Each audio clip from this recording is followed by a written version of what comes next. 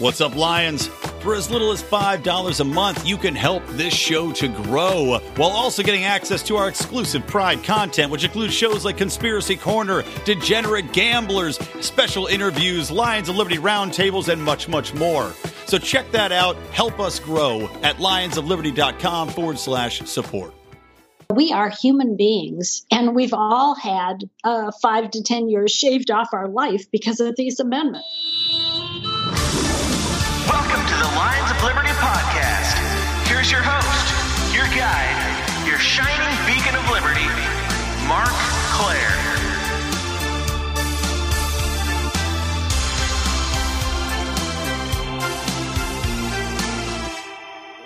What up, my friends? And if I sound a little tired or a little hoarse, it's because I am recovering from Liberty Behind the Lines, this amazing event that we just had the other night here, Saturday night in Los Angeles. We had Jason Stapleton out here, who obviously many of you know just moved out to LA recently. Also had Dave Smith of Part of the Problem in town, and we had a great meetup organized by our friends at Liberty on the Rocks. Want to give a shout out to my man Pablo Serrato for helping out with that. We had a great time. I met a ton of fans of the show. It still blows my mind that there are people who want to take pictures with me. That's a weird thing to me, but it was a blast just meeting you guys and hanging out with Dave and Jason.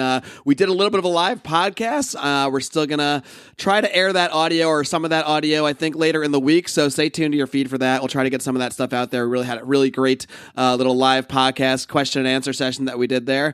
And yeah, that's about all I got as far as updates. Because of said hoarse voice and tiredness, we're going to get right in to my interview with a wonderful woman by the name of Mary Ruwart. But first, I want to let you know that this is the 341st episode of this program. Why is that important, you might ask? Because you can find today's show notes, which you're definitely going to need because there's a very special offer that Mary is going to put out towards the end of the interview that you're definitely going to want to check out to get her book and a bunch of free stuff. So be sure to head over to the show notes at lionsofliberty.com/341. Of course, I want to remind you guys, it is not just me here on the Lions of Liberty podcast ranting and raving and having interviews every single Monday. It is also my good friend Brian McWilliams, who is of course out with us at Liberty Behind the Lines this past Saturday, saying all sorts of wacky stuff, which maybe you'll hear on the audio later in the week. But he is currently traveling in Japan, but he will still have a brand new edition of Electric Liberty Land this coming Wednesday, as he does every single Wednesday, for your weekly shot of comedy, culture, and liberty. And of course, my man John Odermatt wraps things up every single Friday with his hard-hitting look at the broken criminal justice system. So be sure to hit that subscribe button. This is just stuff you don't want to miss, folks. Let's get into the show. Today's guest is making her second appearance on this program. She is a scientist, a speaker, and the author of several books, including Healing Our World in an Age of Aggression, and her new book, which is coming out very, very soon, which is titled Death by Regulation. Very, very scary. I'm so pleased to welcome Miss Mary Ruwart. Mary, are you ready to roar? I am, and I've been roaring through my writing, and Death by Regulation is going to be another one, I think. You sure have. You are certainly not the kind to keep quiet about your beliefs. You're always out there, whether it's speaking or being involved in politics or writing books like this. You're pretty damn roary. I don't know if that's a verb or not, but it is now. Okay. And Mary, we'll talk about your book, Death by Regulation, more in just a bit. But when you were first on this program a couple years ago, you discussed how you started off by coming from the left and your desire to help the poor. You were sort of a bleeding heart, you might say. And people can go back and listen to that full interview. It's episode 88. I'll link to it in today's show notes to hear you go into more detail about that. But I was hoping we could delve into that specific point a little bit more. You know, I consider myself somewhat of a bleeding heart as well. It's the injustices that I see in the world that inspire me to speak out more and to start this podcast. So why do you feel that the ideas of liberty and libertarianism should be the home of those who consider themselves bleeding hearts? There's actually two reasons. I'll go to the first one first. When we talk about loving our neighbor, which is what, liberals really want to do, I think, and help the poor and save the environment and everything. When we talk about loving our neighbor, we actually violate that principle if we are willing to initiate force, fraud, or theft against others. And, for example, if I come to you and ask you to contribute to my favorite charity and you say no, as a private individual, I'll probably say, well, Mark, that's okay. I'll catch you next time. And we're still friends and everything. But when we if I came to you with a gun and put it to your head and say you will contribute to my favorite charity, we wouldn't be friends anymore. That's not a very loving thing to do, and yet that's what we do when we impose taxes on our fellow Americans in order to contribute to our favorite charity. So when I realized that it wasn't a very loving thing to do, to force other people to contribute to my favorite charities. So that was one thing. The other thing, however, and this took me many more years to realize, I thought that even though I disagreed with the concept of taxation for welfare or other charities, I thought, well, at least people are being helped by welfare. And then when I started renting to people who were on welfare, I found out that that wasn't the case either. I found out that when we have a system like government that's giving out what we call charity, it has to follow the same rules for everyone, and people can work the system. And they did, and in a very way that was destructive to them. For example, when I had young women come to me who were pregnant in high school, they told me, hey, when I have this baby, I'm going to get a welfare check, and I'm going to be able to afford this apartment that you're renting. So, sign me up. And they would think that that was a good deal because, they're young, they're in high school, they don't realize how much it really costs to live. So they have their baby, they find out they're not getting enough money in their welfare check, so they have a second baby because they'll get more money, and then they realize, oops, that's not working. They have the third, and in Michigan, where I was working at the time, after the third child, you didn't get any more welfare. So just about the time they were ready to turn 21 and be able to vote, what they found out was, hey, I can't be supported on this welfare check. I'm never even going to have a car. And so what ends up happening is that these young women try to go to work when they're 21 without a high school diploma, with 3 children that need childcare, and the entry-level position just doesn't provide enough. So they're stuck forever in the welfare trap, and at a time when they realize they don't want to be there.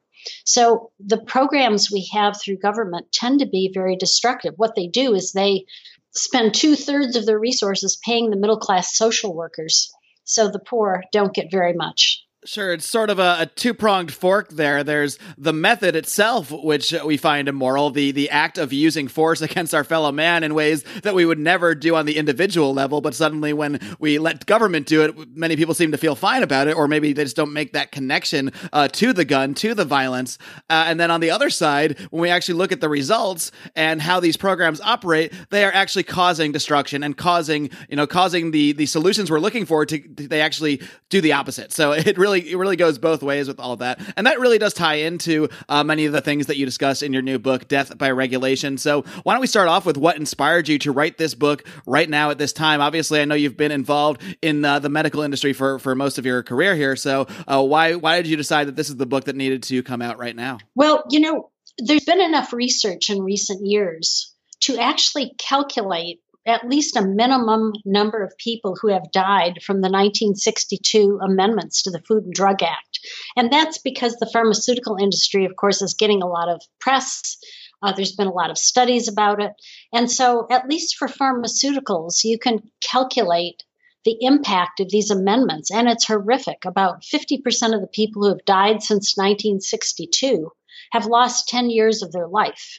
Or another way of thinking of it is that all of us have lost about 5 years of our life.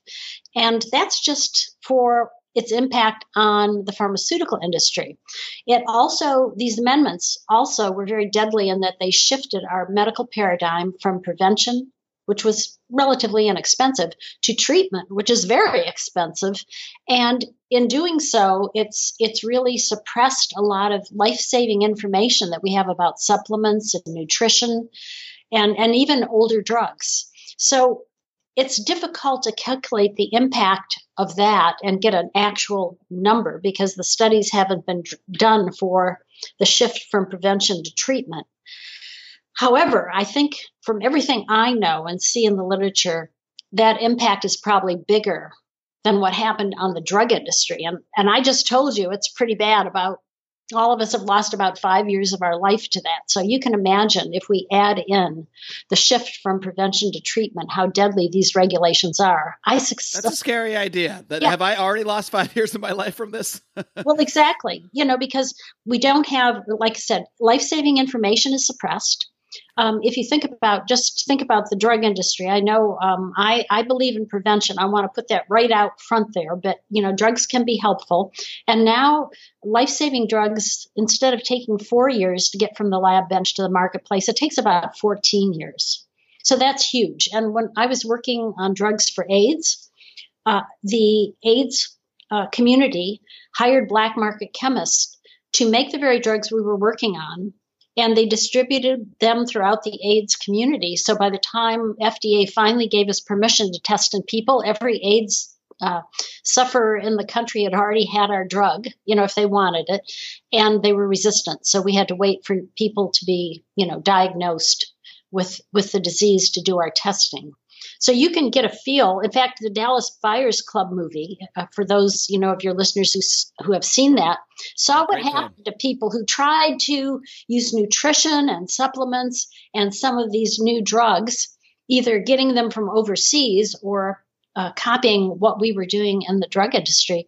And they were prosecuted and persecuted by the FDA, and especially if they weren't tied to media. In California, a lot of the Buyers Club were able to operate because the FDA was afraid to come after them, I think. It would have been such bad publicity. But, for example, in Texas, where the Dallas Buyers Club movie was describing what happened to this individual who, didn't have that media protection. It was pretty brutal. Right. And that kind of just shows the power of even just forming together in groups and being vocal, being politically vocal and forming a sort of sympathy with the public. Because like you said, you did go into this in the book a bit, but you said they sort of laid off the activists in California. Many of them were gay activists that had a lot of sort of political clout at the time. And it would have just been bad PR maybe for the FDA to be going after those people. Whereas, in Dallas Buyers Club, they're going after kind of a more obscure character who might not have that sort of same protection in his culture and that sort of thing, and was maybe a much easier target. Yes, they do tend to go after easier targets. And I have to say, the AIDS community did a very good job of, notifying people who wanted these drugs what the potential side effects were and looking at them. And that information was largely lost because obviously it was illegal. So it was very difficult to get that information. It would have been so helpful. Well, I want to get into the history of these drug regulations a little bit, which you delve into in the book as well. And I think you can trace a lot of the current rules and regulations to these 1962 amendments to the the Food and Drug Safety Act, I believe it is. And this ties into the incident with thalidomide and thalidomide babies. Can you talk a little bit about what exactly is thalidomide and the problems that children were having and how that led to this response? Yes. Well, what happened is in Europe, there was a new sleeping drug approved, which was safer than barbiturates, at least for adults. And so, barbiturate overdose was a big problem. So thalidomide was put out as a safer agent. And it was as a sleeping drug. And then women found that their morning sickness was abated when they took the drug. So the companies started promoting it for morning sickness because back in the early 60s, it wasn't as widely appreciated as it is today that the fetus is so much more sensitive than the mother to drugs. So some of these babies were born without limbs. Some died shortly after they were born or died in utero. And so it was a very horrific thing. It happened mostly in Europe. I think there were 10 to 15,000 babies involved. And this drug was not approved in the United States. It had some other side effects that concerned the FDA, so they hadn't approved it. But when the thalidomide tragedy happened, Life magazine had a big spread on it, and people were clamoring for the Congress to do something to make them safe. Well, unfortunately, most of the safety problems that we have with drugs are due to the fact that we simply don't know enough science to predict every side effect. And that's what happened with thalidomide. But these amendments that were passed were actually things floating around in Congress for several years, and they were based on the idea that, hey, no one's prescribing generic drugs because they don't work as well as the brand name drugs. So maybe what we need to do is have the generic drugs go through effectiveness testing so we can show that they're as safe and as good as brand name drugs, which back then they were not. So these amendments that were passed were never designed to improve safety. But what happened is they gave the FDA so much power, and the power was open-ended. So every year the FDA demands more and more. So the costs of developing a new drug have gone up exponentially. In my book, I suggest that it looks like maybe it's as much as a 40-fold increase in pricing. And Wow. yeah, and that we pay that at the pharmacy. You know, we pay what we pay at the pharmacy is directly related to what the regulatory costs are for drug companies. It's not greed; it's the regulatory costs, and even the advertising and manufacturing costs that drug companies have are related to the amendments, because the amendments also changed how manufacturing is done and how advertising is done. So, and because all these costs make drug development more risky, investors demand a bigger profit as well. So a lot of the problems we have with big pharma today can be traced back to the amendments. Now, if the drugs were safer, we might say, okay, that's a good thing, but they aren't safer. The withdrawal rate, in other words, the number of drugs that come off the market after they've been marketed because the safety problems weren't found out until after FDA approval. When we look at those numbers, what we see is pre-amendment drugs came off the market at a slightly lower rate than post-amendment drugs. So that's just the opposite of what the amendments had promised us. And in addition, the effectiveness isn't different or much different. The effectiveness of drugs maybe was improved, maybe 10%, depending on which study you looked at. Most of them say it hasn't been improved at all. So, we're paying all this money. We're losing years of our lives, and the amendments aren't doing what they promised to do. And yeah, I mean, many libertarians are familiar with the Hayekian concept of the seen and the unseen. So, I mean, you say effectiveness may have increased 10%, but we don't really even know how much effectiveness could be, how much that would proceed if the free market was truly unleashed and if, they weren't really bound by a lot of these FDA regulations. I mean, it could be so much more than that, or, they could be effective in a much better way that we can't even fathom due to all these decades of FDA control. That's right. And again, because so many studies are done, we know, for example, that about 15 million Americans have died waiting for drugs because the development time went from 4 to 14 years. And then our innovation, which is really the big issue in pharmaceuticals, the innovation's been slashed by 50 to 80%. I was called up by one of the FDA examiners when I was working with prostaglandins and liver disease. And the examiner said, I heard you just filed a patent for prostaglandins and liver disease. Is that true? I said, yes. And he was all excited. He said, this is great because there's nothing for this type of liver disease. 100,000 people die every year. We at the FDA want to do everything we can to help you. But even with that level of support, the company that I worked for did not want to develop the drug. And the reason was when you actually do something new, you have a lot of uncertainties. You don't know the dose you need. You don't know how long you have to treat the patient. You don't know how often you have to treat. Sometimes you don't even know what parameters you need to measure to really convince the FDA that, yes, the drug works. And the thing is, if you guess wrong on any of these and you do these human studies, which take years to do, and you don't get the statistical significance that the FDA requires because you didn't guess right, you have to do the study over. And for these drugs, it was apparent that if we had to do the studies over, they would go generic the first day they were on the market, and we'd never, recover our development costs. So the company decided not to develop them. And that's what's happening to a lot of new drugs, especially ones that are unique, because it's so much harder to get those approved. So it's really a sad situation. So we lose lives because we don't have, we have a longer development timeline. We have loss of innovation because we have such high requirements that companies are afraid, even when they have something really new, to go ahead. And then also the FDA regulates the kind of information that can come out. For example, we knew in the early 1980s that aspirin could help heart attack victims. But we knew that in the 60s, actually. Bayer was trying to put something out, a little calendar pack so you could take the right amount of aspirin every day. And the FDA explained to them under the new amendments all the studies they'd have to do. And they said, I don't think so. This drug's off patent. We won't recover our development costs. So it wasn't until the 1980s that the American people really found out about how well aspirin works to help heart disease. So I calculate about 1.7 million Americans died just from lack of knowledge about this one new use for an old drug. And of course, that's just one. There's probably many. So you're saying Bayer had this information, wanted to use it as part of their marketing. Obviously, if you have something that can help people with heart disease, which kills millions of people, you want to make that part of your marketing campaign. You want people to be aware of that and how they can use it. But because of the FDA regulations, they weren't even able to make that information publicly available for another 2+ decades? Yes, that's correct.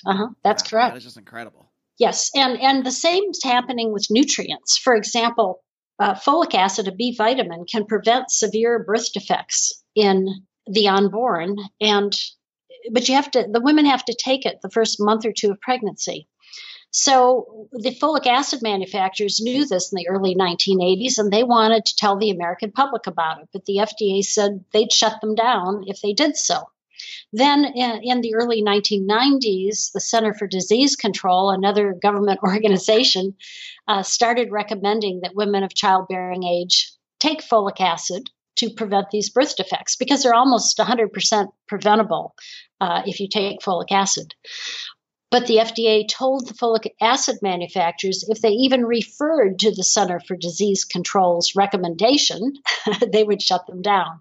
So it wasn't until the mid-90s that most American women found out about this folic acid. So in other words, the amendments, which were supposed to prevent thalidomide-like birth defects, actually created an American thalidomide right here in the United States by limiting the information that people could get about folic acid, a B vitamin, to help prevent really horrid birth defects. So in other words, the amendments did just the opposite of what they were intended to do. I mean, it seems that not only is the FDA involved in regulating the specifics of drug manufacturing and testing and that sort of thing, but they seem to also be regulating speech and preventing what would otherwise be known as free speech, the dissemination of very, very valuable information to the public. Yes. What the FDA claims is that commercial speech is not protected by the First Amendment. And they've gotten away with it. The courts have agreed with them. And this is part of the problem. Even if the amendments were repealed, there have been a lot of court decisions that have basically put the amendments into case law. So the only real way to get rid of the amendments or the impact of the amendments is probably to take away the approval power of the FDA. In other words, manufacturers should be able to market their drugs whenever they feel like they've shown they were safe and effective.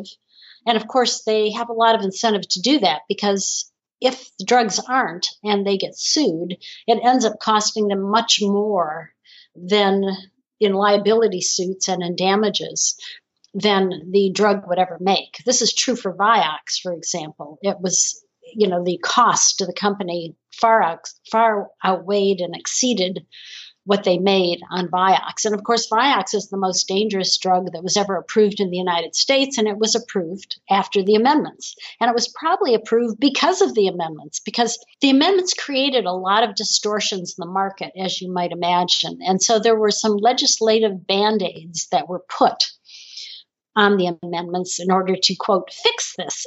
And one of these was having the drug companies pay user fees to the FDA.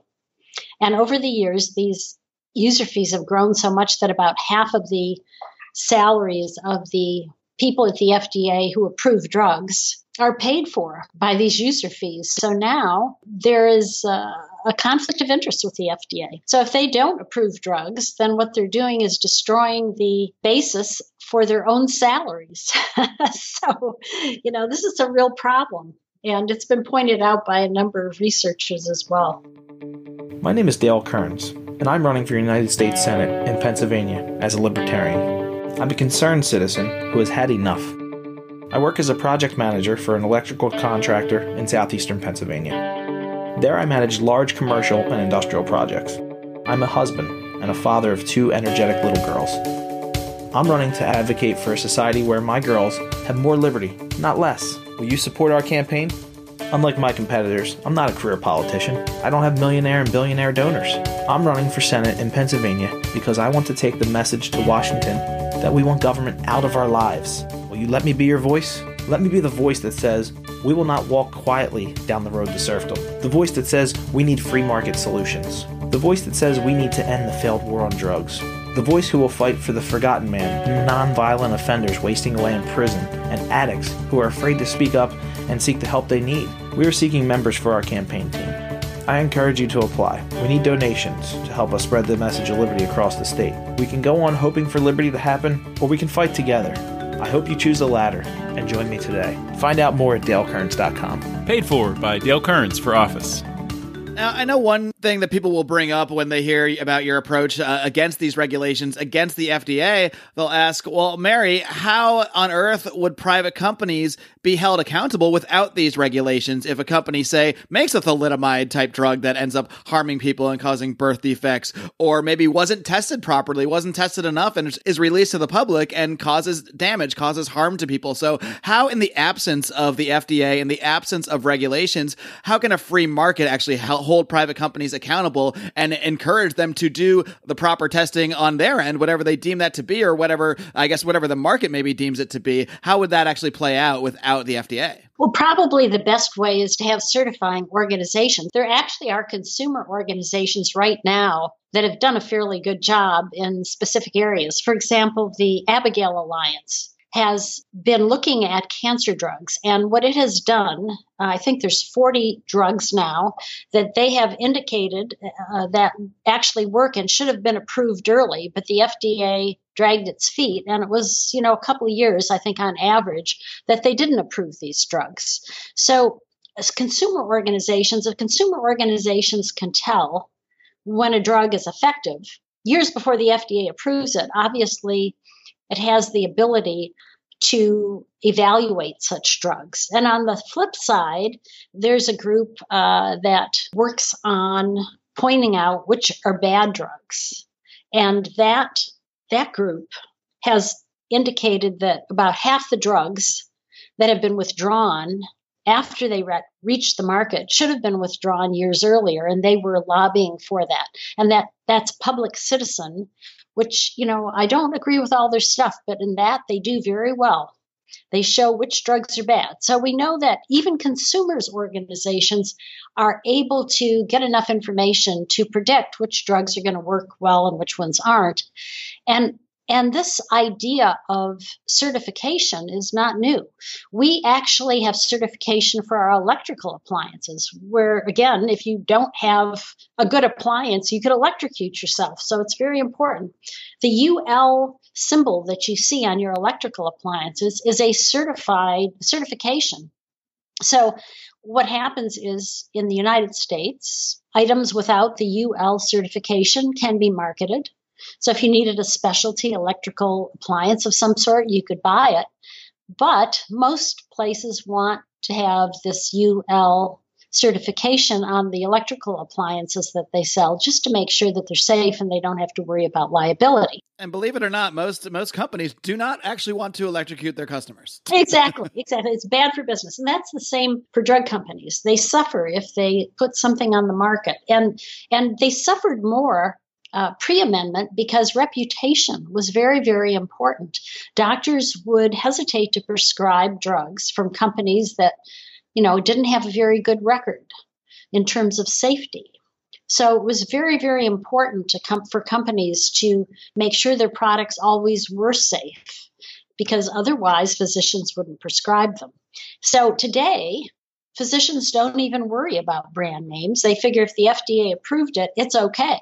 But as I show in Death by Regulation, that's not true. The FDA's approved a lot of questionable drugs, and Vioxx was the most dangerous drug that's ever been approved in the United States. And it was pretty serious. By the FDA's own estimates, there's been something like 16,000 deaths from heart attack, and probably twice that much had a heart attack as died from it. So, that was a pretty terrible drug that was put out. And it was put out over objections of some of the FDA examiners.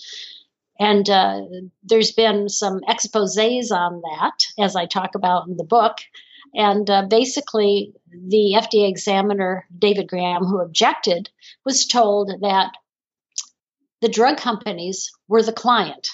And that's because, again, of these user fees, which was a legislative Band-Aid put in place because of the amendments. So we've made the situation worse every time we've added one of these Band-Aids. And I go through them in the book. Well, that goes completely against what the concept of the FDA is supposed to be. If anything, the client is supposed to be the citizen, the consumer that is being, supposedly protected by these regulations. But the way this has sort of developed over the years, like they even admitted there that the drug company is the client, and that is really a dangerous situation. So who actually does end up benefiting, I guess, from these regulations? Obviously, these wouldn't remain in place if there weren't those benefiting. So is it some of the larger drug companies that are able to get their patents in early enough? I mean, who's benefit? Obviously, we mentioned the salaries as well, and a lot of people that work at the FDA, they continue to benefit. But who seems to benefit the most from the existence of these regulations? Well, there's a belief that people benefit, and they think they do, but ultimately they don't, and I'll explain that in a minute.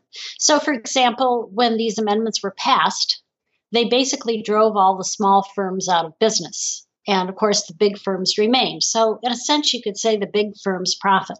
And of course, the regulators profit too, because they've been able to hire many more regulators now that they have all these user fees. But really, it's an illusion. And the reason it's an illusion is that before we are regulators, before we are drug company executives, before we are doctors or patients, we are human beings. And we've all had 5 to 10 years shaved off our life because of these amendments. So if you're making lots of profit because you're a big drug company and you think this is the way to go, well, is it worth, 5 to 10 years of your life and that of your loved ones? Because that's the price, the real price that's being paid here. I think most people, if they understood this, would say, oh, no, that's not working. That's not what I want.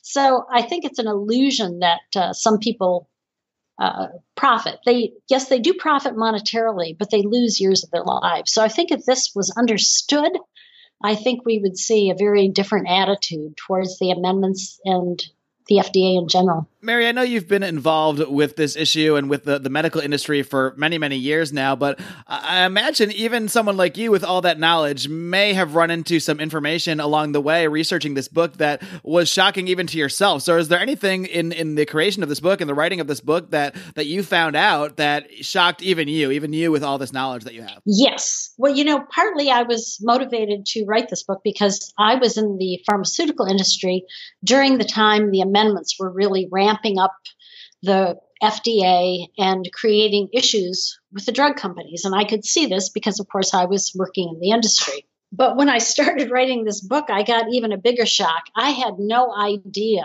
that the regulations were as deadly as they are. And really, the estimates in my book are conservative. So if you recognize that, you can really see why I have the subtitle of my book, How We Were Robbed of a Golden Age of Health and How We Can Reclaim It, because that's exactly what happened. In the early 60s, we were poised on really having a golden age of health, not just through pharmaceuticals, but through nutrition. When I was working in the industry, our rats were so healthy because all their food and nutrition had been titrated to such an extent they were super healthy.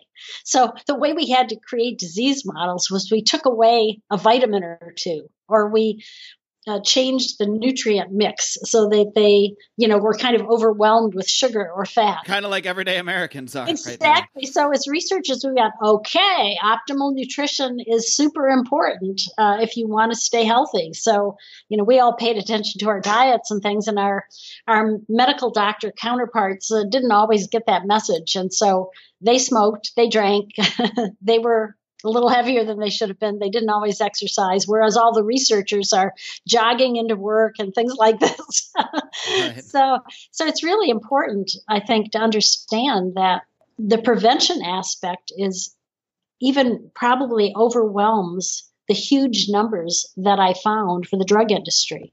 And so that, I couldn't really get a good calculation on that, although I do put some examples in the book. But I think that's even greater. So we really could have been quite healthy at this point in time.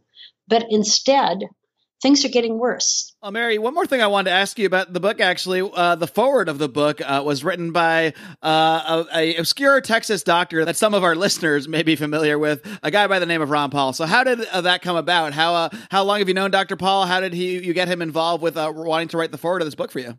Well, I've known him since 1988 when he was the Libertarian Party presidential nominee. And after that, I supported some of his congressional runs, and he's been a big supporter of mine. He actually suggested that I be the FDA commissioner one year when things were up in the air. Wow, imagine that.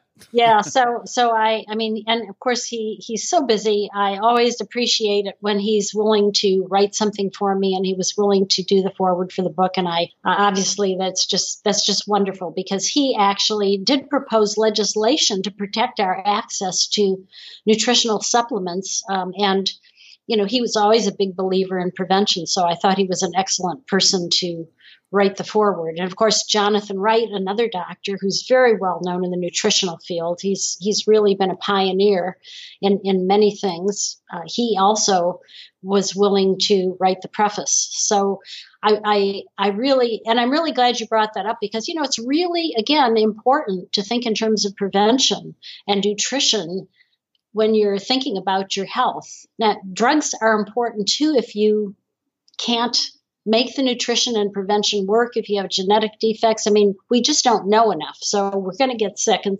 that's when the drugs can often be helpful. And I am a big believer in using the best of everything. I guess the message I would like to leave your listeners with is that no matter who we are, we are all losing years of our lives because of these amendments. Well, Mary, I'd certainly encourage people to check out your book, Death by Regulation. You were kind enough to send me an advance copy, and it's really an excellent work on this topic. I know you did have some special offers to offer to our listeners about finding the book and pre-ordering the book. So why don't you run through all the ways they can get that stuff right now? Okay. Well, the book is going to be released on April 10th, and we're taking special orders, pre-orders, until April 9th. And when you pre-order at deathbyregulation.us, you also get $60 worth of free bonuses. And it includes Jonathan Wright's newsletter, which we just talked about him, some free offers on that. It includes a free copy, a digital copy of the latest edition of Healing Our World. It includes a $10 gift certificate for Life Extension, which is a supplement company that also has great information on how to extend your life with nutritionals, prevention, drugs, whatever. And we also have a coupon for free to choose medicine that the Heartland Institute put out. And the wonderful thing about that is it's also a how to reform the FDA book. It's a little more conservative than mine, and it's planned, therefore, because it's a little more conservative, probably has a good chance of passing, and the things in my book hopefully will support that. So that's an exciting thing to get. And then Jonathan Gullible, The Adventures of Jonathan Gullible, A Free Market Odyssey by Ken Schoolin. You have a free book coming from that with illustrations. And this book has been translated into 50 different countries, different languages, and is now in the process of having plays and other types of media made around it. So it's very exciting. It's all very exciting. Well, that is just a boatload of stuff. So if you guys are listening to this interview and are even remotely interested in reading more about this topic, I can't recommend enough heading to deathbyregulation.us, I believe you said, and pre-ordering this book. You've got about a week or so from the time this airs to get that pre-order in, to get all that free stuff. So get on it, Lions. Do this thing. Mary Ruwart, thank you so much for joining me once again. It was a pleasure speaking to you. And really, I think this is an incredibly important topic. Obviously, as you discuss in the book, this is a life or death matter. And you know what? I want those 5 years back. I don't know if I can get them back. They might be gone already.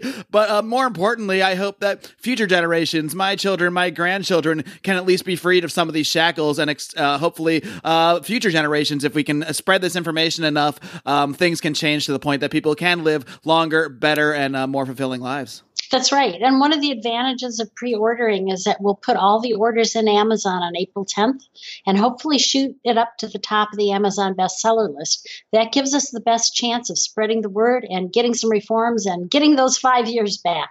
All right. Well, Mary, I know I don't need to tell you to do this, but I encourage you to continue to keep up the great work and to keep on roaring. Thank you, Mark, and thank you for having me, and good day to all your listeners. All right, folks, I hope you enjoyed my conversation there with Miss Mary Ruwart. Be sure to check out her book, Death by Regulation, a very important topic, a very important subject, and there's really nobody who knows more about this from her personal experience and all the research that she's done over the years than Miss Mary Ruwart. And we actually recorded a little bit of a bonus segment for our Lions of Liberty Pride members after the show, where Mary and I discussed how to communicate the ideas of liberty to the left, which is where she came from, as we kind of touched on in the beginning of the show. So look out for that in your feed for Pride members. If not, you can hop on board for as little as $5 a month. How nice is that? You can get access to that as well as all of the other exclusive audio we've done. Our Conspiracy Corner series, which is very popular. Our pretty much weekly Degenerate Gamblers, which is really just degenerate tales of our past history as friends and shenanigans from college and that kind of thing. So people really tend to like that stuff. We have so much extra content. Of course, we've done extra segments with the guys like Dave Smith, Tom Woods, Scott Horton, Julie Borowski, all the great guests that we've had on the show over the past year plus or so that we've had the Pride going on. So just an easy way to support the show. You guys are sending us to PorkFest. We are so excited about that. We're going to do I'm very frightened about this, the whiskey challenge between groups of 3 of the Lions of Liberty here. So that's going to be very interesting, to say the least. It may be the downfall of our careers or the launch of it. I really don't know which one. Hoping to meet many, many more of you there. Until next time, folks, do not forget to tune in this Wednesday. Once again, you will have an edition of Electric Liberty Land, even while Brian is traveling away in the land of the rising sun. Also, look out in your feed. Like I said, I'll try to put some of that audio out from the Liberty Behind the Lines event as well. And of course, this coming Friday, John Odermatt hits you hard with another tale of the broken criminal justice system on Felony Friday. So be sure to tune in, folks. It's been a blast. I got to go back to bed. I am exhausted from Liberty Behind the Lines. Until next time, kitty cats. Live long and live free.